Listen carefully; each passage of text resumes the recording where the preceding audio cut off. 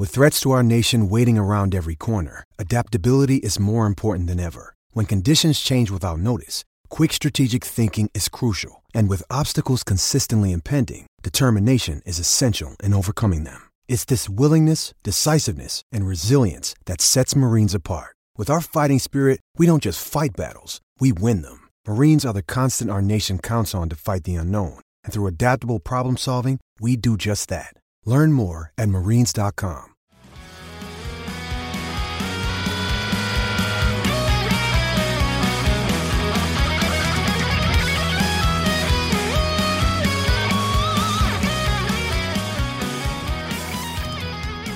Hello, everybody, and welcome back to another episode of Blue and Gold Make Darlene. As always, I'm Brendan. And I'm also Brendan. All right, new take with your intro today, huh, Yep, Taylor? I'm you now. Okay, I'm also 6'3".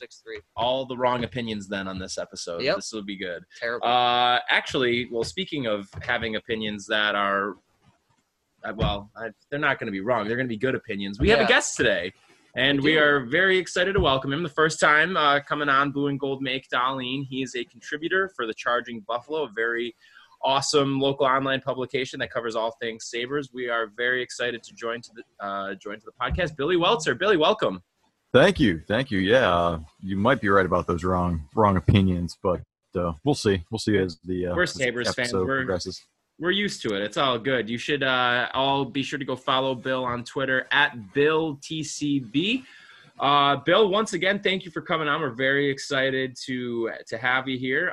Obviously, given the state of the team, the fans, the organization, everything, there's certainly a lot to talk about, and none of it's good.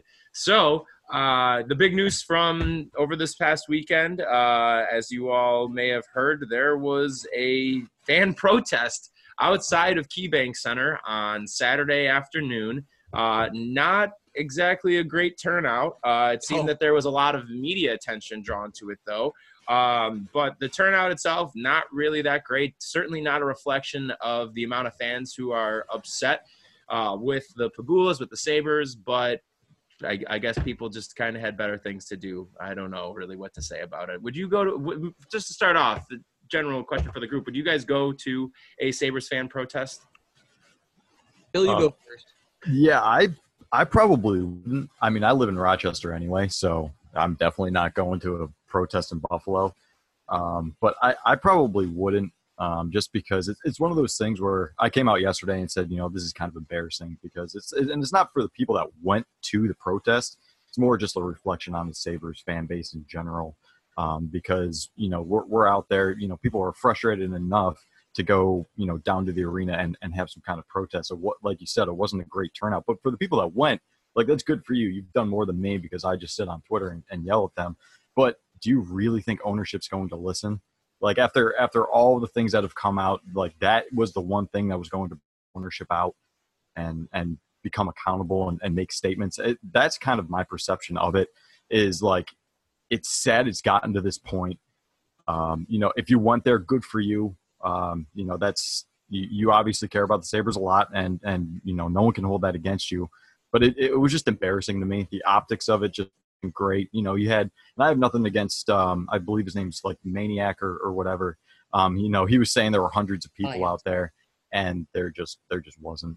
It was just really unfortunate turnout, Yeah, I think in theory I could go to a Sabres protest. The thing with right now is when you're protesting, you have to have something like a demand of some kind, and there really isn't one right now. It's the general idea based on the signs I saw there and stuff is for the Pegulas to just care more, I guess, which isn't an easy demand to make, and there's no real way to prove that they're paying attention or caring or whatever. But there's no real like call to action. It's not like I don't think we're all united on the Fire Botterill thing, at least yet. And I don't think the Pegulas aren't putting enough money into the team or paying or like there's a lot of things they're doing wrong, obviously, with regard to the state of the arena and the state of their game day presentation, their 50th anniversary, all that stuff. But they are an ownership group that cares to an extent. Now, it seems like they care less than they did before because of how bad things are going and how seemingly into the NFL they are now in the Bills. But they're not like an ownership group that it's like, man, this is I guess like Tom Golisano would be a good example at the end there. People wanted him to sell the team because he very clearly didn't care. Mm-hmm. Or maybe Ralph when he just straight up wouldn't spend money back in the day. But the Pegulas aren't really at that level. Oh, I'm not trying to say anything nice about them, but they really don't rise to the level This of like just in, everybody. owners. Taylor loves the Pegulas. Oh, yeah. Oh my The God. dog, the Kim Pegula, the stupid dad, what's his name? Oh boy. But like, I just feel like there was no like demand with the protest, like what exactly people want. It's kind of there was the funniest thing I saw on Twitter was someone posted a picture of one of the news people put out a picture and someone zoomed in and someone was standing there with like a bag from the Sabres store. It's just like owning the Pegulas by buying merchandise at their arena. So yeah, I thought that was pretty funny. Like Nothing says fuck you like buying money from buying merch off of somebody. Yeah, exactly. And like I get it. I understand people have gotten to the point where they actually do want to protest, but I mean, a little bit more organized or just like a bigger turnout would have made a difference. I mean, they could barely wrap themselves around the statue that was out there, and so. Again, I'm really not going at the people that actually showed up, but I'm just saying it just like the optics of it. If I was a fan of like the Maple Leafs, I'm kind of laughing at us, that it's gotten to that point. Not only for the fans, it's gotten to that point with the organization. And again, is that really going to bring the Pegulas out? No, because we've seen time and time again, they've been called out. They've been called out on, you have Elliot Friedman coming out, then you have, Dwayne going off, and they still just haven't done anything. I don't think like a 30-person protest is going to do much. And they're signed to say, where's Terry and other things, we're tired of suffering. And it's just, like you said, there really wasn't a clear message. Like you need to come out and make a statement, or you need to come out, I don't know, before a game and address the fans that are in the arena. I don't know what the solution is, but there, like Taylor said, there wasn't, much of a plan there. Just go out there and just kind of air out your gripes. So the question that I had too, first of all, before I get to my greater point, but do we know who was the person who organized this and put this together? I know it wasn't Dwayne because he didn't even go. You know what? I don't know who it was. And look, if you want to organize a protest, you have that right. And I understand it because we're all sure, but it's just, if you're going to do something, make it profound and my thoughts, get a lot of people out there so they cannot ignore it. That's, I think 30 people in the the plaza is pretty easy to ignore. Right. Yeah. I think the clearest message of the protest was that there's a lot of apathy and people won't even show up for this. Fans really, and that's one of the most damning things about this season is people seem to not care. People that do care are constantly screaming at each other on Twitter, out in the streets, but a lot of people just don't care. That's it. Yeah, I'm not going to games anymore. I'm selling my tickets. I'm not doing my seasons. They don't care enough to show up to a protest, which I guess kind of includes me. I mean, I was busy, but yeah, I think the other thing for me too, kind of going back to my question before about who organized it, is that I think that it'd be a different thing if it was somebody who was maybe a well-entrenched personality on Sabres Twitter or something, somebody with a big reach. Whereas with this, it kind of had the optics of it seemed like just like a bunch of fans, somebody came up with the idea and a bunch of people were like, yeah, I'll go to that. And by a bunch, I obviously mean 30 or whatever. But if there was somebody that I guess had more of a stake in Sabres Twitter and who maybe was more of a voice that people look to with a bigger following, then maybe you might have saw something a little bit different, because probably it would have been a little bit more organized if that was the case too. There's a Facebook event, I think. I'm not sure. I didn't know too much about it. I don't know who organized it. And, just for the optics. If it was from Facebook, I could just say that those Facebook groups are just a cesspool of bad takes. So I've avoided at all the costs, Sabres mafia and shit like that. Oh my God. There's some obviously smart things, but I've been in those message boards and good Lord, they are just, why should we trade Jack Eichel? Let's hear some offers. Let's entertain it. Shit like that. And it's just the people who the good stuff. Yeah, exactly. The cream. He's not the problem at all. So let's start focusing on him because why not? We've already beaten the dead horse of all of the issues that have come up. So now let's start moving on to, I think Dahlin is tradable. No, he's not, and Jack Eichel, let's see what kind of assets we can get back for him. Let's not. I mean, he's already proven that his contract is worth it now.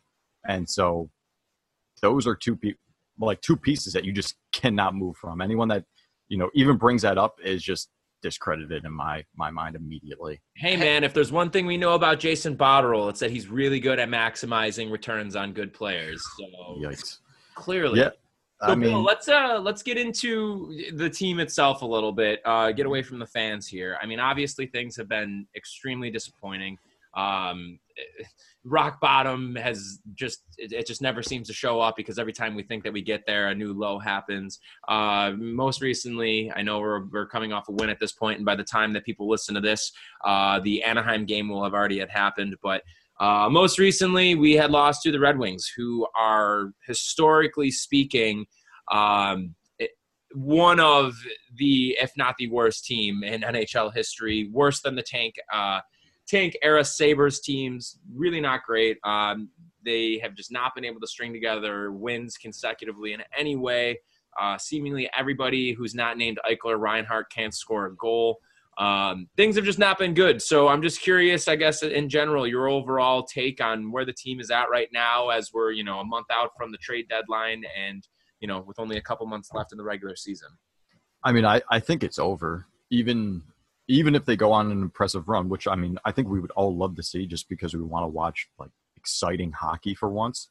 But even at this point, if you make the playoffs, I mean, I think they're done in 4 games. Even if by some miracle they make the playoffs, which I'm pretty sure they're around 1% make it, they're at least double the chances of winning the draft lottery than they are to make the playoffs. And they're trying to catch teams like Toronto and Florida and a bunch of other teams in the Metropolitan Division that are holding on to those wild card spots. I just don't see it. I really don't. We have seen a little bit, Evan Rodriguez got a goal, Jimmy Vesey's got a couple goals, but it really is only Jack Eichel and Sam Reinhart. I mean, if you think about it, and this is actually a stat I think Greg Voorhees put out, is the Sabres are 13-3-2 when Jack Eichel has multiple points, and then they're 11-20-6, when he doesn't have multiple points. So, like, find me a player in the NHL that doesn't mean more to their team than Jack Eichel. Like, he literally is the Buffalo Sabres. It's gotten to the point where you just want to see some semblance of people that could return next year. Like, personally, for me, I think Curtis Lazar could come back next year.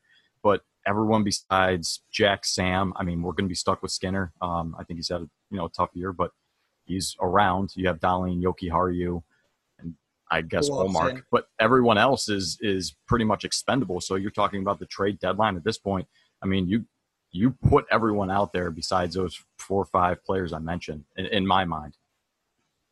Yeah, no, I mean, I would completely agree with that. I think one of the biggest criticisms that you could have of Jason Botterill, and it's something that we most definitely have spoken about at length, is just the fact that you, with the exception of maybe 1 or 2 players, brought back the entire team from last year. A team that clearly was not up to the task of making it to the playoffs. Now, to your point before about if they actually were to get there, if they were to get swept, to be honest, I would be – if they get there and they get swept, I'd be thrilled because – yeah, I mean, they got there, and that means they went on a great run, and that's getting experience for Eichel, Dahlin, for those guys in the playoffs. That can't be understated. Like, of course we all want them to make – but if they do, they're going to get smoked. Oh, yeah. Like, and to be honest, I mean, that's not going to happen anyway, so I don't know. Yeah, so, like, it's not really – that's just kind of like – wishful thinking. But yeah, at this point, it's just I remember you guys talking on your last episode, basically trying to hold off Ottawa, but like you're trying to hold off teams like New Jersey that are coming up on you, and how bad you've beaten them twice. You're 6 points up on them. You drop a game against Anaheim, and New Jersey finds a couple wins here and there. I mean, they're right up on your tail, and it's just like, guys, what's going on here? I mean, yes, you're behind teams like Chicago, Minnesota. I mean, Nashville's not even playing all that well. It's just a tough look. I mean, you just feel like we're stuck, because do we really think next year is going to be this gigantic leap? I don't see it, and I'm trying to. PM maybe. Yeah, exactly. No, so and to your point too there about with the standings and everything, it's pretty funny because on Friday when I was at work, I was just wanted to make myself even more sad than I already was, and I decided to look up the standings. And to be honest, we are absolutely trending towards another bottom 5 finish. Looking at the teams behind us, I mean, I know you mentioned New Jersey there. They're only 6 points back. But, I mean, San Jose, they're starting to string together some wins. Aaron Dell has given them the tiniest bit of stability in goal, and they seemingly have been putting together some decent games as of late. Obviously, with Hurdle going down, that's tough. But I fully expect that they'll pass us. They're only 4 points back. Anaheim, I mean, John Gibson. They're playing today, right? They are playing each other today, so that'll be interesting. Ryan Miller is starting in net, so that'll be fun. But, I mean, you know, I know, RIP, man. Anaheim, I fully expect them that they could pass us. I think they can. If Gibson goes on a hot streak, that's a world-class goalie there. He's been having a little bit of a down year this year, considering, the team in front of him, but he could steal games for them. Lately, he has been doing that. New Jersey, I mean, would you put – I don't know. I guess, like, with the exception of maybe, like, Ottawa, Los Angeles, and Detroit, like, any other team, if you told me that they had passed the Sabres by the end of the year, I would not be surprised. I would be shocked if New Jersey passes the Sabres. Really? I would be too. I mean, their goaltending situation is just a complete nightmare. But, I mean, I don't think they'll pass them. But the fact that we're 6 points in February, we're 6 points away from them is just – that's just a rough look. Horrible. There's no way to it's a big yikes. Yeah, there's no other way to look at these standings and get some kind of positive spin. I saw people saying, like, they can do blank, blank, and blank to make the playoffs or finish strong. And it's like, at this point, you might as well just stand pat to really, increase your chances of getting, Lafreniere or at least getting Quentin Byfield.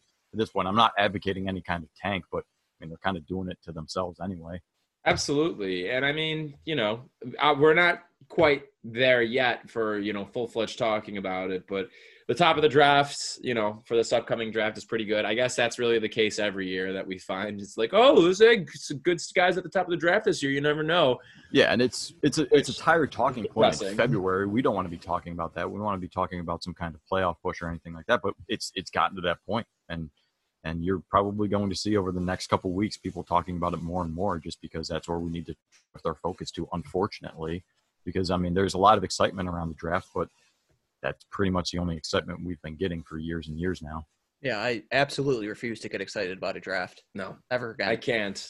It's Not tough. Again. I've been hurt too many times. So, Billy, I mean, I'm going to guess, given everything that you've said here, and, of course, we both interact with you on Twitter a bit, but just, to talk it out a little bit here, general thoughts. I mean, Jason Botterill, should he stay? Should he go? End of the season, right now, 5 minutes from now? What do you think? I mean, it's tough. I don't necessarily trust him this summer. I don't know what he has planned. I don't know. Looking at some of it, I don't know how good the free agency market is, and that's not really how you build your team anyway. It's usually through the draft and trades. I mean, you've wasted an entire season by only trading one defenseman, where I think it's pretty clear to a lot of us who had the opportunity to trade at least one of them this past summer for some help. And it's gotten to the point where I don't know if you fired him now, I'm not sure exactly what would change or how it would improve. Obviously he would be gone, but I think by the end of the year, if he doesn't completely sell you on what his plans are, you got to just, pull the trigger. I think the Pegulas have gotten themselves into a position where they've been convinced by people. They'll sit down and talk to them, and that person will convince them of whatever. That's kind of how I think Rex Ryan got, his start for the Bills, and that's a completely different sport. But I am worried that, he could potentially really ruin this offseason or even go too cautiously. I mean, he really needs to hit the nail on the head this offseason. I don't know if I really want to give him that chance. And it's like you guys were saying in your last episode again, I mean, you're 3 years in and you're not doing any better. It's tough. It's really tough it's a tough position because you want to keep someone around for more than 3 years. You want them to be able to build. It takes a while for these guys to mature and their draft picks and their vision to come through. I just don't see it right now. I mean, we have a depleted forward depth pool. I mean, besides Dylan Cousins, you're really looking towards like R2 Ruotsalainen and Matej Pekar. Like that just doesn't light me up, man. Like it's tough. You have the young talent. You have Jokiharju, Dahlin, Eichel, Reinhart. So like, yeah, I understand you might not have the best prospect pool outside of the NHL, but I mean, we're wasting years of contracts. And especially cheap contracts. You have Dahlin so cheap. You have Eichel for the $10 million, but like everyone else is talking about, at what point does he say he's done? I mean, it's just a dumpster fire from the top down and cleaning house. I'm not exactly sure what happens with Ralph Kruger when if Jason Botterill gets fired. Does the other GM that comes in want to keep him? Now you have a carousel of a coach that was only here for a year. Does he get promoted to some, front office position? I don't know how everything plays out. So I want Botterill gone. Yes, I do, because I think he's made some very costly mistakes, but I'm not confident that they'll hire the right people to replace them. I'm not confident that the vision that would be coming in would be exactly what this team needs. I mean, there's a lot more issues when it comes to the front office, and I think most people are realizing, because they have passed up on, plenty of opportunities to improve this team. We all know, we've talked about it plenty, but it's glaring. I mean, we have national media coming out and saying this is a significant issue down there in Buffalo, and they're getting to the point where they don't even know what to say. They just feel bad for the fans, and I do too. I mean, I'm a fan as well, but I feel bad for everyone that spends their hard-earned money going to those Sabres games, because I'm not going all the time, obviously, because I don't live in Buffalo. But what are we doing here, people? I feel like our tires are in the mud and we're just spinning them.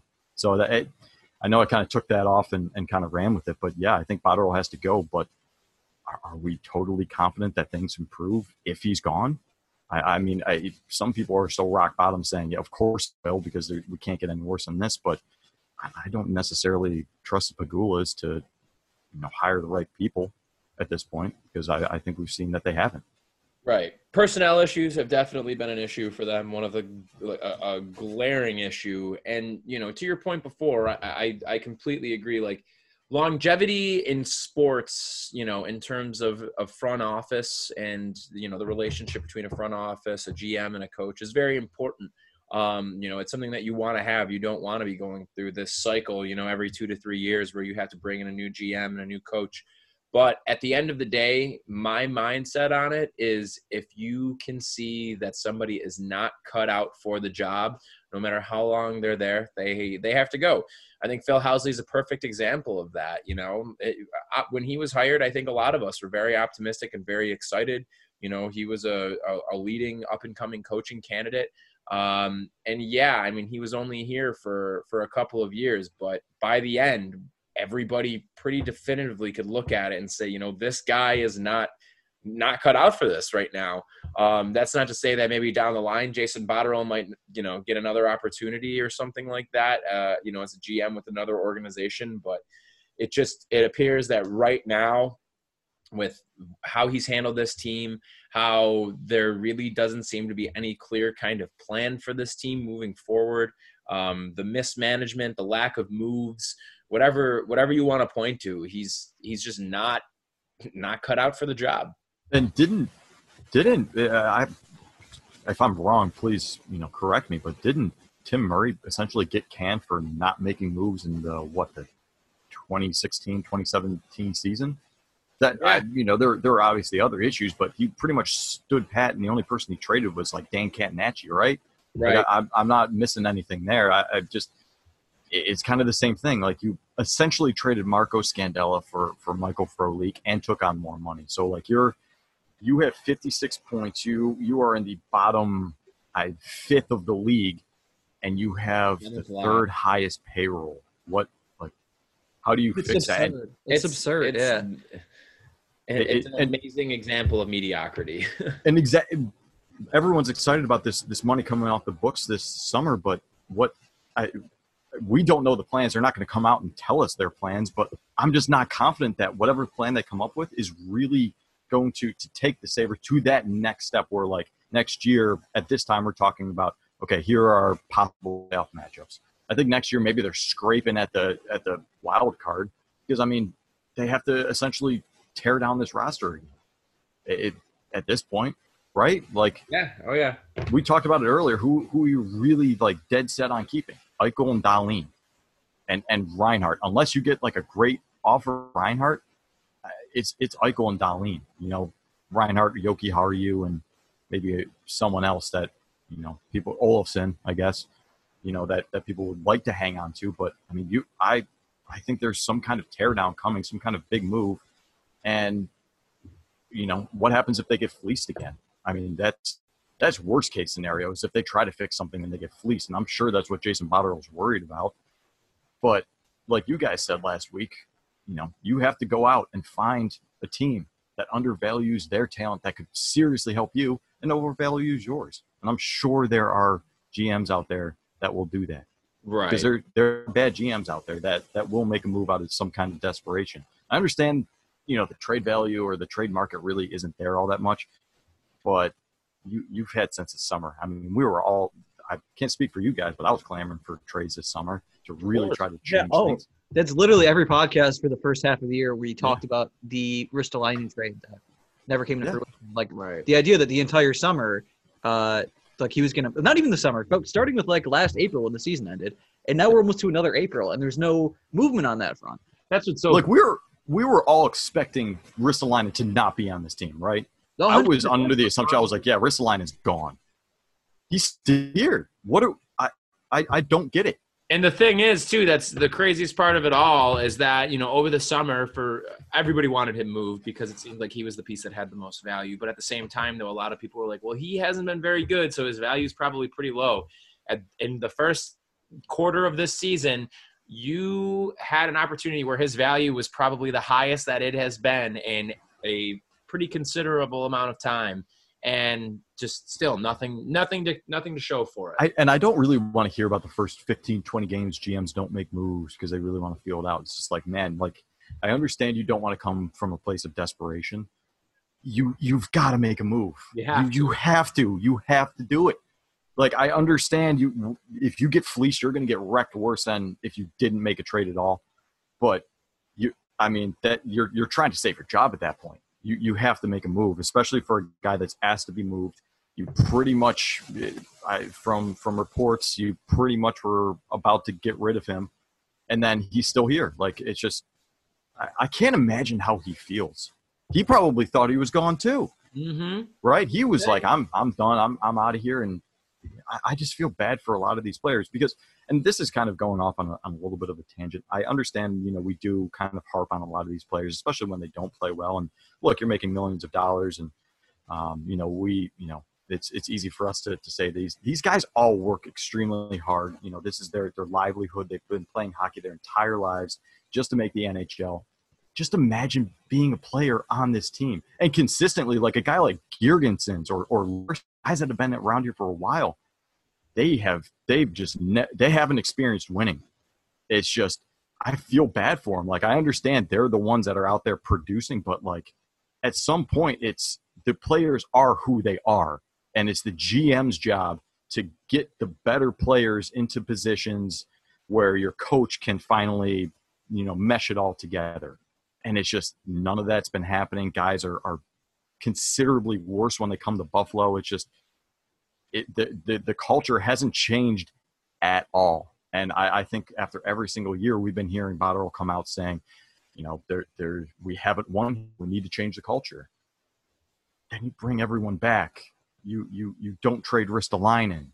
The only move you've really made for your NHL team was getting rid of Alex Nylander, who wasn't on your team anyway, to bring in Yoki Haru. You got Colin Miller, who was sat for forever. And then Marco Scandella, and you bring in Michael Frolik. It's just, what are we doing here, folks? Sucks. Don't like it. My brother, who you both know, used to have NHL 2006. Great game. And great. It was one of the better ones. And Jason Botterill was still in the Sabres at that point, and it was kind of a weird in-between time because there's no season to base it on because there was no season in 2005. So they was basing it on a pre-lockout type thing, and they didn't know what the roster would look like. And so Botterill was still in the Sabres, and my brother changed his name to Buttface Penis. Very mature. Very good. And we love, so they would have to be the announcers would say it, and it was very funny. Peak middle school humor. But honestly, in hindsight, it was incredibly deserved. Yeah. I mean, it's just well said. And I think, we've, at least some of us still had faith in Botterill. We were still holding out hope and saying, he's just, he's playing his cards right. He's really keeping them, close to his chest. And now it's just kind of the point where I think other teams just know we're desperate and they're just not going to trade with them unless they know that they're going to win it. Because, no team's just going to help out Buffalo just to help Buffalo. That's why everyone was getting so mad that everyone was just helping the Maple Leafs. Like, why are we trying to help other teams that we could, they're our competition. And so teams aren't looking to help out the Buffalo Sabres. You have to go out there and find those things. And now you're dealing from a place of desperation, and you have been, because, it's everyone knows what other fan bases are thinking if, do a little searching, and that's pretty much it. It's very disheartening to think that, 3 years ago, I was like, yeah, the 2019-2020 season will definitely be in the playoffs, and we're not even sniffing that. Yeah, you thought. And we might not for another couple of years. I'm just putting that out there right now, and I'm not trying to hot take or be wrong. Thanks, man. But dude, I'm saying it in like 3 years, hoping to make the playoffs at this point, because it's ugly, man. We've been saying 3 years for the past 10 years, man. I'm so over it and sick of it, and I don't even know what to say. Mine and Bill's floor hockey team played playoff games more recently than the Sabres. And honestly, I think we were more entertained. Damn right. Yeah, we did. Let's go St. Bonaventure intramural floor hockey. That's right. I've heard very amazing stories about this team. Pretty much like you guys were, the floor hockey St. Bonaventure equivalent of like the Miracle on Ice team. Pretty much. Yeah. Our goalie was about 6'7", so that definitely helps. Oh, that'll do you. Yeah, it was good. Intimidation. You'll always see that. Yeah, especially when he walked in, you see him going in, you're just like, there's no chance I'm scoring on him. But yeah, no, I genuinely think we played better as a team, than some of these games that you watch the Sabres. Seriously, like some of them, Michael Frolik, his one goal is an empty netter. Kind of out there to skate up and down the ice. Like he doesn't really do much. Like there's other players like Connor Sheary's supposed to be your spark plug. That's your spark plug, just getting in on the forecheck and trying to disturb stuff. He doesn't really do much either. Over every 5 steps. Yeah, and we can get into that. Like, that's just kind of how he skates. Falling over is just kind of how he skates. But, like, I get that he doesn't have Crosby on his wings or anything like that, but he just doesn't do anything. There's plenty of players like that. Like, Girgensons actually made nice moves against the Rangers and stuff like that, but most of the time he's just head down going to the corners and trying to disrupt plays. And, yeah, you need players like that, but you don't need 6 of them. You don't need Zemgus Girgensons, Johan Larsson, Kyle Opozo, Curtis Lazar, Michael Frolik. Those are all guys that, they can chip in once in a while, but a lot of them are just kind of getting into the corners, bogging down the time, and basically just filling time for when Jack Eichel comes back out on the ice. Mm-hmm. That's pretty much it. That's kind of how I look at these role players. And like, I understand, and they're NHL players. They're playing in the highest league and they're incredible athletes. But at this point, what are we doing? Like there's nothing that they really do. Like they're occasionally there for a couple games. Jimmy Vesey will score like 3 goals in 3 games, and he's gone for another half a season. Like the Sabres are just filled with guys that just kind of skate up and down the ice, and they're trying, but it's not nearly good enough. No, sir. Could not have said it better myself. Well, Billy, thank you so much for joining us. Again, be sure to check him out on Twitter at BillTCB. Billy is a writer for the Charging Buffalo. It was a pleasure having you on. Hopefully, we'd love to have you back on again sometime, and maybe we'll get you here in person from Rochester and do an in-person show together. Yeah, that'll be awesome. Thanks for letting me come on and rant and take over your airways here. But yeah, definitely, for the people listening, follow the Charging Buffalo. Follow these guys, Taylor and Brendan. These guys are awesome guys. I love talking to you guys. So anytime you want me on, I'll definitely have time for you. Well, this will be certainly the first of many more to come then. Awesome. Thanks, guys. I appreciate it. Thank you, Billy. All right. Well, once again, that was Billy from the Charging Buffalo. Be sure to go check him out on Twitter and check out the Charging Buffalo as well. This is Blue and Gold, Make Darlene. As you guys know, there's no other sport like hockey. From the fast tempo to the fights to the highlight reel plays, and there's no better way to make it more exciting than betting on it. By understanding the details of each team and game, you can turn that knowledge into cash with MyBookie.ag. Nobody gives you more ways to win than they do. MyBookie is the best payouts and better odds than any other sportsbook. And we wouldn't be telling you this if they weren't the best. You can risk a little or a lot in as many games as you want. So there are daily gifts, there's free plays, there's free spins, and more. If you join now, MyBookie will match your deposit halfway all the way up to $1,000. That means if you deposit $100, you receive an extra $50 in free money to play with because math. Deposit $200, you get an extra $100. Yeah, you get it. So just use the promo code THPN to activate the offer and take advantage of this. Visit mybookie.ag today. You play, you win, you get paid. Now we're going to switch gears here and play the audio from a recent conversation we had with our pal, the Shoot Once podcast, which is the Columbus Blue Jackets podcast for the Hockey Podcast Network. So without further ado... Welcome, everyone, to the Shoot Once podcast. Brennan and Taylor from Blue and Gold Make Darlene. We're going to have some fun conversation about the Buffalo Sabres. Welcome to the show, guys. Hey, thank you so much for having us. Yeah, thanks for having us. All right. From the perspective of guys who watch all the Sabres games, you're seeing every game, watching all the players, reading all the stories. Unfortunately. It's been a rough go recently. From a big picture perspective, where do you guys see this team right now? Well, that's such a loaded question. So when the season started off, of course, the Sabres were at the top of the league standings. We got off to a great start, really exceeding expectations. All of us, Sabres fans anticipated that obviously there would be a fall from that. Just because coming into the season, the outlook was really going to be, optimistically speaking, you're going to be in the hunt for a wild card spot, playing meaningful games in March. And just the wheels have come off since then.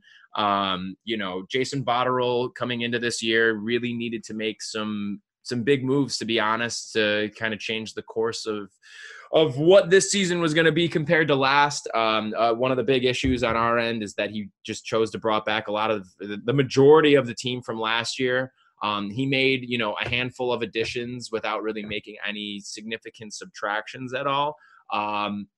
We brought in Henry Jokiharju, who has been for Alex Nylander in that deal with Chicago. He has been excellent for us thus far. One of the few bright spots of this season. Another one of the offseason pickups, Colin Miller. For whatever reason, he was getting healthy scratched a little bit, through December and January, but as of late has seemingly turned into the player who the Sabres thought they were acquiring when they made that deal with Vegas. Otherwise, you really didn't do anything to further address goaltending. Linus Ullmark really kind of took the reins of the starting job as the season went on, and Carter Hutton has just been god awful as of late. He got off to a great start this season. I believe he started off like 6-0, and then proceeded to lose his next 10 plus starts after that. Abysmal save percentage, abysmal goals against. Then, at least for bright spots, for us, it's been such a treat seeing Jack Eichel, really just take off this year. The first 4 seasons of his career, he was, definitely what we were expecting we were getting when we had tanked and when we, had made that draft pick, and we had, of course, lost the draft lottery to Edmonton. But, at the end of the day, we knew going into that Jack Eichel was at least going to be what we were going to get at a bare minimum. And he has just taken it to another level this season. If the Sabres were even somewhat in playoff contention right now, he would be in the Hart Trophy conversation just because of how good he's been and the way that he's able to just take over games and be a difference maker. Otherwise, Sam Reinhart, who I know we're going to be talking about here, has been a cornerstone piece for the Sabres. He's again trending towards another 70-point season and is looking really good playing on Jack's wing. Ideally, we want him separated because he's shown when given the opportunity that he can drive his own line. But Ralph Kruger, our new coach this season, has seemingly decided that he wants to keep those two together. Otherwise, outside of those two and Rasmus Dahlin kind of getting his game back on after a slow start to the season, there has been not a whole lot of bright spots. Taylor, do you have anything you want to add? Yeah. The real big picture thing to me is since their 9-2-1 start, they've been worse than everyone except I think Detroit and New Jersey. They have a mediocre prospect pool. It's unclear how good their last year's, I think, 6th overall pick, Dylan Cousins, will be. It's unclear what kind of draft pick they'll have this year. Cousins has looked good for the record. True. He's in like the top. I think he's in like the top True. 3 in scoring in the WHL and has just been lighting it up. So definitely True. a lot of eggs in the basket with him, but outside of him, really nothing. Goaltending's a huge question mark, and things are bad. That the more concise version is that there's not that much hope, and it's very unclear if they're going to keep their GM or what the future is with that, or how they're even going to approach the offseason. It's all kind of up in the air, and I would say it's trending bad. Very bad. Almost every direction. As of late, Sabres Twitter has just been pretty much on fire, and it's gotten pretty ugly here. People are really up in arms towards it more than anything else, ownership and the general manager for just the lack of moves. There have been a good amount of rumors going around about moves that could have been made or should have been made that weren't made. And whether those moves remain to be true or not, we'll see. But it's pretty disappointing knowing the potential of what could have happened, coming into this year. Now, from the perspective of Sabres fans, I remember a few weeks back, the GM of the Oilers, they asked him about the Oilers trying to contend and whatnot, and he said every year you have Connor McDavid, you're going to try and contend. Is that kind of where that disappointment comes from Sabres fans, that you've got Jack Eichel, you've got that franchise centerpiece player that everybody's always hoping to get, and just nothing's happened with it? Yeah, that's pretty much it. Yeah, it's year 5 for him now, and he's reached definitely his prime. And like Brendan said, he's one of the better forwards in the league now. And they don't seem that close to contending. It seems like a huge waste. It's only I think it's year 2 of his 8-year contract. But if it keeps going like this, it's tough to see him playing out that whole contract. One of the things is, it's not that they're not competing. It's like these 2 years, it seems like they kind of were okay with not competing. We're okay with kind of wasting these years in his prime. Not being good enough. They didn't seem interested in like, okay, we got to make the playoffs. The way Edmonton has kind of approached things, and obviously, you can make mistakes. You can sign guys you shouldn't. You can have gambles that don't pay off, but it's disappointing. It's more disappointing than any of that to have a GM who seems like, we're really going for 2020, 2021 when we have more cap space. That's where you're right. That's really where the disappointment stems from. It's how little they seem to be interested in competing these past 2 seasons. And right now, the Sabres are on the cusp of missing the postseason for the 9th consecutive year. And something that we've been really talking about lately on our show is the fact that has only happened 3 other times in NHL history. Yeah. Like 3 times this has happened, and you are about to, you have been, but you're about to cement yourself with just one of the most mediocre, 10-year periods of hockey in the history of the NHL. It's terrible. You're in a league where over half the teams make the playoffs. In your conference, half the teams make it. You can't even be average like once in 9 years to just kind of like stumble your way in there. So it's incredibly frustrating. And that's kind of the thing, looking at the big picture. The offseason that's coming up is arguably the most important offseason that the Sabres have had in recent history. You have Sam Reinhart. His bridge deal is going to be up. He's going to be looking, hopefully we'll be getting a long-term deal with him. Rasmus Dahlin and Henry Jokiharju are both eligible for extensions. And Dahlin especially, you absolutely 1,000,000% need to lock up long-term. You have a lot of guys coming off the books right now, the Zach Bogosians of the world who just have awful contracts. We're going to have a ton of cap space coming up. And the thing is that the general consensus, I think, among the majority of Sabres fans is that we don't know if Jason Botterill is up for the job, considering everything that's at stake. This offseason is really going to set the course for what this team is going to be for the next 5 to 10 years.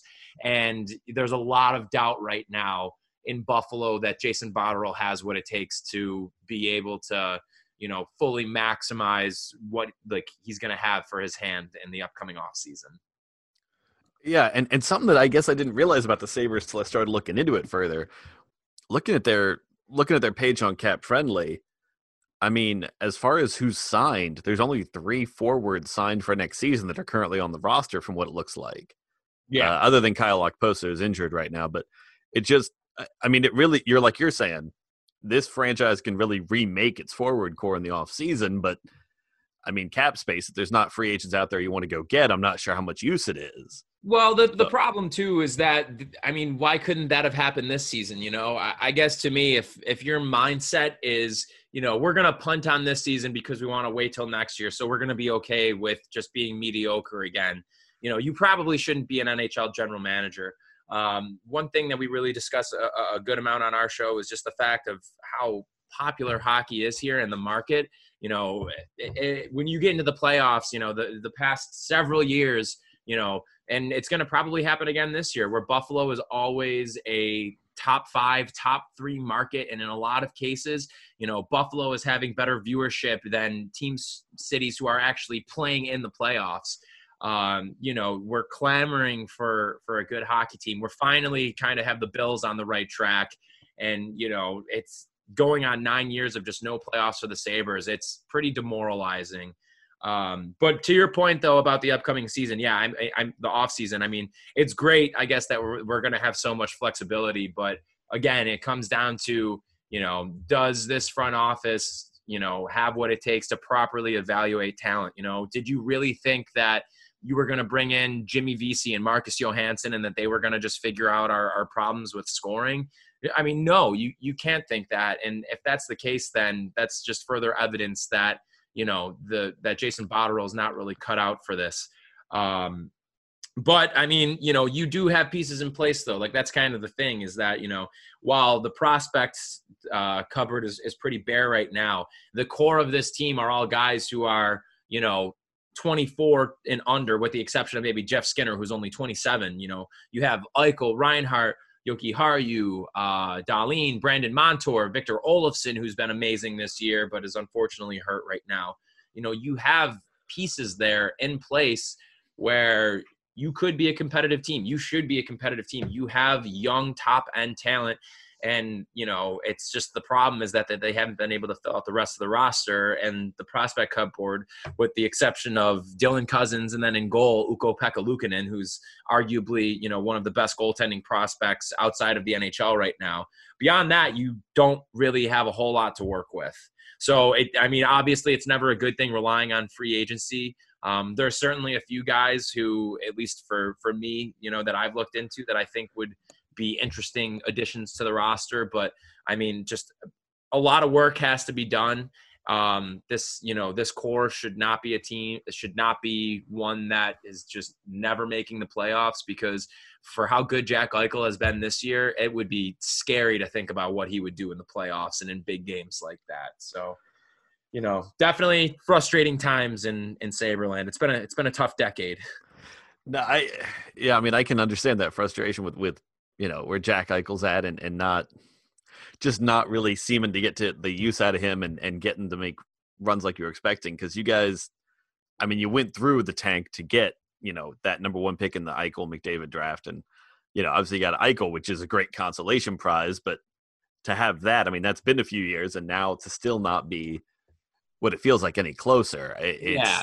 The tank is the only thing that this organization has done right in the past 10 years, honestly. Like, the tank worked and it was great. And then just the rebuild that was supposed to happen after that just completely fell through. And a big problem for that is the fact that, you know, the ownership or the front office hasn't been able to make good hockey trades. You know, Columbus, I mean, you guys are the poster child for that with the Johansson for Seth Jones trade. I mean, that obviously has worked out pretty well on both ends. I would probably, you know, lean more towards you guys considering what Seth Jones has turned into. But that's the thing. I mean, you know, Jason Botterill botched the Ryan O'Reilly trade. You have a Selke winning, Conn Smythe winning two-way forward that you pretty much just gave up for nothing. And that move alone, you know, has set the franchise back quite a bit and is most definitely the worst trade that has happened in recent memory, if not potentially, you know, it's definitely, I would say, probably a top 5 worst trade in franchise history. So you haven't been able to do that. You know, you have Rasmus Ristolainen, who has been kind of at the center of trade talks for a very, very long time here, the past couple of years, and that, for whatever reason, has not happened yet. So it's, they just haven't been able to get it done and make this team at least somewhat competitive, So from your guys' perspective, I mean, as far as what position of need, or what is it that you think this team needs as kind of that number one thing to start trying to turn things around? Scoring, definitely. That's it. That's all we've needed for the past 9 years, and they just refuse to address it. Yeah, it's so the way we've kind of looked at things with the Sabres this year, they have no goaltending, which is a huge problem, like obviously as well. But I think that's a problem that could be solved in the offseason. Not easily, but if you just sign or trade for a decent goalie and give it a shot, or someone maybe who hasn't gotten a shot yet and give them a shot. Scoring's a little tougher.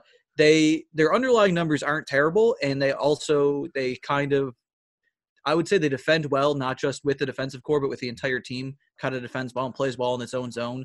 Doesn't allow too many high danger shots, but those high danger shots go in at incredibly high rate because of Carter Hutton, basically. But they've no scoring punch. That's been a huge problem. Eichel obviously has been able to score. Reinhart too. Olofsson, when he was healthy, was scoring, and Skinner for the first half of the year, and he's right now in the midst of a 17-game goalless drought. But beyond that, it's just they have a ton of guys who are perfectly fine NHLers, play well in their own zone, but have no touch really. They're mostly either the real bottom six guys or fourth liners. They have a ton of them. That's Curtis Lazar, Rasmus Asplund, Johan Larsson, Kyle Oposo in his later stages, Zemgus Girgensons, Michael Frolik now. They just have a ton of those guys. So to have at least one or two more guys that can reliably put the puck in the net 20 or more times a year is something they're greatly missing, especially with this scoring uptick the NHL has been on for the last 3 years. Okay, so little peek behind the curtain for our listeners here, because the more we're talking, the more I'm thinking my original reason for setting this up with you guys may not work at all, because in Columbus, even though things are in a different perspective as far as where we're at, because the franchise is in a pretty good shape in a lot of ways, our main desire is the same thing. We don't get the scoring we need. If you've been following, Jackets hockey at all in the last few weeks, you've been hearing the great story about Elvis Merzlikins and the shutouts he's been getting. Amazing, yes. Honestly, with Korpisalo going down after how well he was playing too, it's crazy. Yeah, and where the franchise has built itself well, and where Jarmo Kekalainen's just underrated is, so he's brought both these goalies in, but at the same time, we have a defense that doesn't allow a lot of great scoring chances. So when you have that and then good goalies behind it, you have, you keep scores low. But looking at the Blue Jackets roster, it is a lot of players who either have underperformed this season when it comes to scoring, or just a lack of, high-end guys like what you're talking about, Jack Eichel and Sam Reinhart. When I talk on our show about the Blue Jackets and our scoring ability, there's a lot of, we've got so many young guys. Will one of them develop into one of those top-end, high-end guys? So the more I think about it, it's, when we were setting this up, I was thinking, okay, well, maybe we try and trade this guy, or maybe we try and help them shore up their defense, because that's where Columbus has just a ton of riches, is in their defensive core. But from what you guys are saying, that's not even what Buffalo's ever looking for at this point. Well, yeah. As far as like the Sabres go, I would say that a decent chunk of like the core moving forward is I would probably assume to be set. You have Dahlin, you have Henry Jokiharju, Brandon Montour, Colin Miller. Those are probably going to be like the top four guys. Also Lawrence Pilot.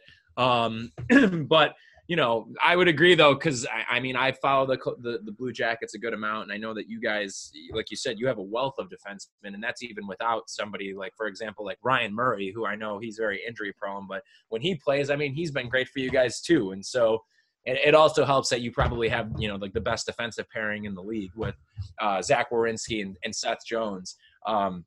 But yeah, to your point, I really like scoring is what it comes down to, and if there's a move to be made. That's why I said like Rasmus Ristolainen has kind of been the centerpiece for what's supposed to be a big trade that was supposed to happen this past offseason. It's supposed to happen during this season, and it just hasn't happened yet. To move him out for, what you would assume to be probably a pretty solid forward in return. That's why I brought up like that Seth Jones for Ryan Johansson trade. So yeah, I mean, I would say from that perspective, I know when we had originally talked about this, you know, we had thrown out around the idea of Sam Reinhart. And for one, I think both Taylor and I are huge fans of Sam Reinhart. I mean, he is a legit top line forward, like consistent 70-point guy with a solid two-way game. He has elite vision, like arguably the best vision on the team. You know, his ability, like his hockey sense in general is just off the charts. And so, you know, when you talk about a guy like that, the return would be really high. I mean, I'm sure you would probably like scoff at this, but when you had brought up Sam Reinhart and knowing like what Columbus has, you know, in the organization and in the pipeline, I mean, my immediate thought was like, all right, if you want Sam Reinhart, then like give us Zach Werenski back or something, because it would be a very, very high price, I think. Yeah, I mean he's a high player, and it's funny because that was the name that was thrown out over the summer when well, it wasn't during the summer, it was like last year when there was the Maple Leafs were having their deal with I can't remember his name now off the top of my head, the guy there that they're always trying to trade. Who the Maple Leafs are trying to trade? Oh, yeah. William Nylander. The way he's always talked about in the media and stuff, and I mean, it's not that the Maple Leafs actually want to trade him, but they always talk about it. And people were floating around the idea of Werenski for Nylander. And, you know, every market tends to overvalue their own guys. But it just, I mean, he is that kind of that top-end defenseman. But it's, yeah, I don't know if the Blue Jackets would ever be for that. But it seems like where these two teams are kind of the inverse of each other a little bit is in that forward core. Because when I look at the Blue Jackets, it's something where, you know, second, third, fourth liners, it feels like, yeah, we're great. But we just don't seem to have that top end, high end guys in the same way. To play with like Pierre-Luc Dubois, you mean? Yeah. I mean, it's tough with losing Panarin, especially. Like I can imagine, you know, and that's kind of the thing. We're, I guess, a little bit like you said, like the inverse of that. I mean, we have Jack Eichel, we have Sam Reinhart and Victor Olofsson. Like that was our top line that was doing very well. You know, Jeff Skinner played on Eichel's wing last year and scored 40 goals. You know, we're good there. We just do not have a legitimate second line center. We don't have a second line right winger. And it's, you know, our bottom 9 forwards are just guys that are seemingly either, you know, fringe third liners or pretty solidly fourth liners. Whereas with you, like you said, I mean, you have, you know, like Oliver Bjorkstrand, I feel like is a perfect example of that. Like he has been lighting it up this year. And he's like a perfect example of like kind of like a middle six guy who, you know, at least in my mind, is the kind of guy you need on a successful team. Yeah, and it is a little bit of that. You know, every time you hear how good Panarin's doing, it's almost a little twist of the knife because I look at where this team's at right now, and I think if Artemi Panarin was still on this team, how much better and how dangerous would they be? Ridiculous. That would be ridiculous. Yeah, it's one of the things on our show that's kind of been hitting over and over again, where it's like, you know, if man, this team would have been real dangerous for years to come if he'd signed that 8-year deal they were offering him. So, how do you feel about Nyquist? I know he was like the big forward acquisition. I mean, how do you guys feel about how he's performed this year? We love him. This has turned out the way we kind of thought it would, where it was somebody who's going to be. I mean, he's not going to score tons of goals. Again, he's not going to be a 70-point guy or anything crazy, but he's just going to give you great minutes. He's going to create offense as far as that goes. He oddly enough fills a weird hole the Blue Jackets have had for years, which is for a long time the Blue Jackets have not been able to score empty net goals. It's a weird thing to say, but when you're up by 1 and you're trying to hold a lead for the last minute or two, and they got a 6th guy on the ice, for the last couple of years the Blue Jackets had to fight to that last second. But Gustav Nyquist has got like 5 empty netters this year. Just, you know, that kind of thing where you close it out. And he's been a really good playmaker on this team. I've enjoyed having him. It's kind of the year before that, we signed Riley Nash to a deal after he had some big, it was like 20-goal season in Boston or something. And we kind of thought we were getting something good there, but that deal hasn't turned out to be nearly as good as we thought it was when it was signed. But with Nyquist, we're getting exactly what we thought. We're getting a solid playmaking forward that can score goals when he needs to, but he opens up the ice a lot for a lot of the other players. So we're pretty happy with him. Never heard of it. Could not be familiar with something like that. Wouldn't know anything about it. Yeah, and it's just I don't know. He's been a good addition for this team, and we've been happy with him here. So it's just strange that we're kind of in that opposite place of you guys, where I'm hoping that maybe one of our prospects turns into that top end kind of guy, because as we learned with Artemi Panarin, those guys don't grow on trees around here. Right, right. I mean, Panarin was probably, like, on pure skill, the most skilled player to ever be a Blue Jacket. And it's disheartening when he's gone, and then you're like, then you're just having to grind out all these games. But overall, the organization has got so much depth that's been built up that this team's still been able to win a lot of games, even without him or Bobrovsky or Matt Duchene or any of those guys that left. Right. Question for my fantasy hockey team. Do you think that Korpisalo is going to take over the starting job when he comes back? So what I think is going to happen, because this team's in a weird place, because if you look at Cap Friendly, both Jonas Korpisalo and Elvis Merzlikins are RFAs after this year. So for this organization, answering the question of who's going to be your number one going forward is starting to become a real thing. I would almost expect for you to see almost like a schedule of them going back and forth, like 2 games on, 2 games off, 2 games off. I mean, Jonas Korpisalo, he was going to be in the All-Star game until he got hurt. Right. I mean, it's so weird to think about that, how we went from that to this. Now, if I had to say something today about which one I think the team would go with, I think it'd be Elvis Merzlikins if they had to make the decision tomorrow. And a lot of that is this organization's been high on him for years. To some people, if you don't follow this team closely, it might seem like he just kind of came out of nowhere. No, they have been waiting on this guy to show up. Right. And it was even to the point when Sergei Bobrovsky signed his last contract, Elvis signed a matching one when he was playing in Europe, essentially timing it up so that when Bobrovsky's contract was up, he would then get to make the decision, if Bob's leaving the Blue Jackets, then I'll go over and play. Right. I mean, he was that confident that he was going to step in and be the starter. Well, we'll take Korpisalo if you don't want him. Yeah, there's going to be something that's going to happen there, and it would not shock me to see a trade. I mean, again, it's the kind of thing where this team's going to be looking for scoring, or I don't know. Honestly, any assets they can move, or if there's some kind of 3-way deal to be done with getting another team in, that might not be a bad way for it to go. But yeah, we would. I can understand wanting to get somebody like that to back it up. As a Blue Jackets fan, it's been a long time since I had to watch a team without good goaltending. That's how we were up until Ryan Miller left. We had Miller and Hasek. Well, we had Hasek and Miller back to back, so we were pretty spoiled here for a very long time in Buffalo. So we can relate to that. And now we have Carter Hutton. Oh, how times change. Man, yeah, brutal. No, I see. I feel for you guys, and I feel like I have a strong connection point because I'm a Cleveland Browns fan. Oh man, and so I know that feeling of just years of things just being like, oh, come on. And then, this coming into this year, there were all these expectations, and then the bottom fell out of it. Right. And I don't know, it's kind of feels somewhat similar to you guys right now. Where it's like, okay, we've got some talent. We have some guys we think we can build around, but just, we just fired another GM, fired another coach, getting all new people again, and we'll see what happens. But sounds like the Bills. Yeah. Honestly, you guys are at 17 years now for your drought, right? That's the same thing we were at. Yeah.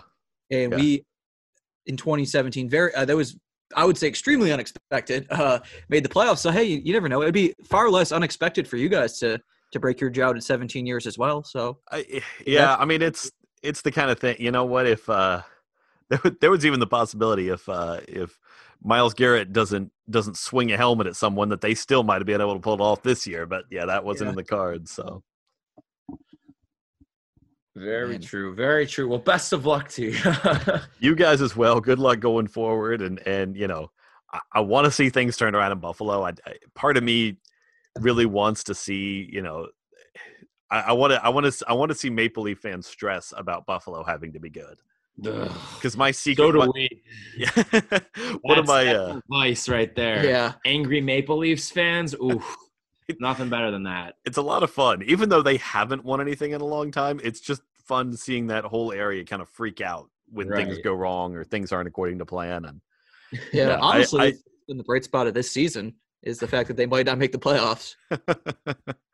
That would be something to see that with that team. Really, though, yeah, that would be pretty nuts. Man. I'm sure the meltdown in Toronto would get probably a little bit crazier than what we're going through right now, knowing them up there. That would honestly, be pretty nuts. That would really open the door for a fun panic trade. But, oh my goodness, wouldn't that be something? Yeah, that'd be nuts. If only. Fingers crossed moving forward. Seriously.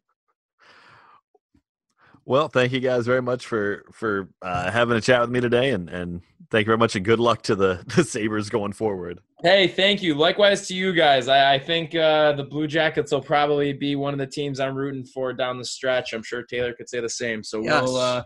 We'll be hoping for you guys. Should be a fun finish to the season. We'll have to do this again sometime. Oh, thank you. Absolutely. All right, take it easy. Thank you for having us on. Thanks. So, friends, as we all know, our sweet boy Jack Eichel recently participated in the NHL All-Star Game. Our affiliate, our sister show, I guess we would call it, the Blue Notes Pod from the Hockey Podcast Network, run by Tom Franklin. He, through connections, was able to get to the game and get us some audio of Jack answering some questions, talking about the All-Star Game, talking about Buffalo, and talking about the season. So here's the clip of what we have.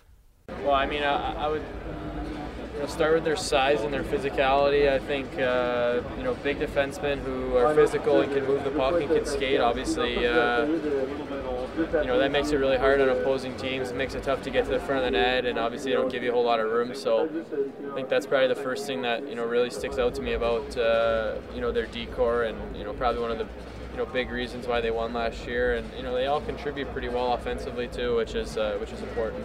Yeah, you haven't seemed to have too much trouble scoring against them though, but they all seem like they're cut out of a same cookie cutter, right? They're all like 6'4", 6'5". Yeah, they're all big and physical, and they all move pretty well, and they got long sticks, so they definitely don't make it easy at all, and it's tough to, like I said, it's tough to get to the front of the net, and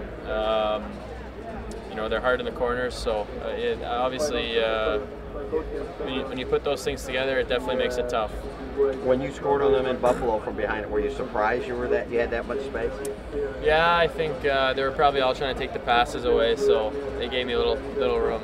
They gave the 30-goal scorer a lot of room. Is there somebody that you think could be this year's Blues where they turn it around in the second half? I mean, I don't know if you would have predicted the Blues to do what they did last year. So it's probably pretty tough to predict a team to do that this year, but there's always teams that struggle for a bit, and then they find their game, and things just start to click at the right time. So I'm sure there's going to be a team. I'm not saying they're going to win the Stanley Cup, but I'm sure there's going to be a team that's going to make a run, and whether it's into the playoffs or deeper into the playoffs or whatever it might be that people aren't expecting. Do you feel like you guys are kind of making progress towards? Yeah, I do. I think that I think we've had some lulls at times in our year, and we've had some up and downs. But I think when you look at where we are now, I think the consistency in our game on a nightly basis is there, and at times it's an 82-game season. You're not gonna be your best every night. I think at times we've figured out ways to win games when we haven't been good, and I think that's important. That's a sign of a good team, and I think we're starting to figure it out. Obviously, we still have a lot of really young players who are starting to figure it out more and more every night, and I think that's important. What's the biggest thing that Ralph Kruger He brought so much. I mean, he's a special human being. He's a privilege to be around every day. The way that he handles his business and the way that he handles our team, and he handles everything that he does. It's very impressive, and his energy and his enthusiasm and his positiveness. It's very impressive. It's for a group like ours who has obviously been through so much the last few years, for for him to be as patient with us as he has, and as positive as he has, it's I think it's really fed in the locker room. He never carries his emotions from one day to another, and he's so good at resetting after maybe a bad day or a bad game and getting us back on track. And I think that's been so important for us this year. He's someone, as far as media is concerned, he's one of the best guys out there. He's just such a pleasure to talk to him. He's such a great communicator. Have you guys seen that from him, that side of him where he just relays his thoughts so eloquently? I mean, we'll have a bad game or, a bad night, and, he won't say anything after the game, but, his message the next day will be, so thorough, and, when you're done listening to him talk in the morning, it's like you want to go play the game now for him. So he has that ability to do that, and it's really impressive the way that he's handled everything. All right, everybody. Well, that'll just about do it for this Monday's episode of Blue and Gold Make Dahlin. Be sure to check out the Hockey Podcast Network on Twitter at HockeyPodNet, along with check them out at their website, thehockeypodcastnetwork.com. We want to give a huge thank you first again to Billy from the Charging Buffalo for coming on. Be sure to check him out at BillTCB. Also, thank you very much to Frank from the Shoot Ones podcast from the Blue Jackets for that chat. It was a lot of fun there. And another big thank you to Tom Franklin for the audio that he had shared with us from Jack Eichel at the All-Star game. So we will see you next, or talk to you next, this coming Thursday for our second episode of the week. As always, I'm Brendan. I'm Taylor. And we are going to end things with our random Sabres player of the episode, which we are going to share with you now in 3, 2, 1. Jeff Sanderson.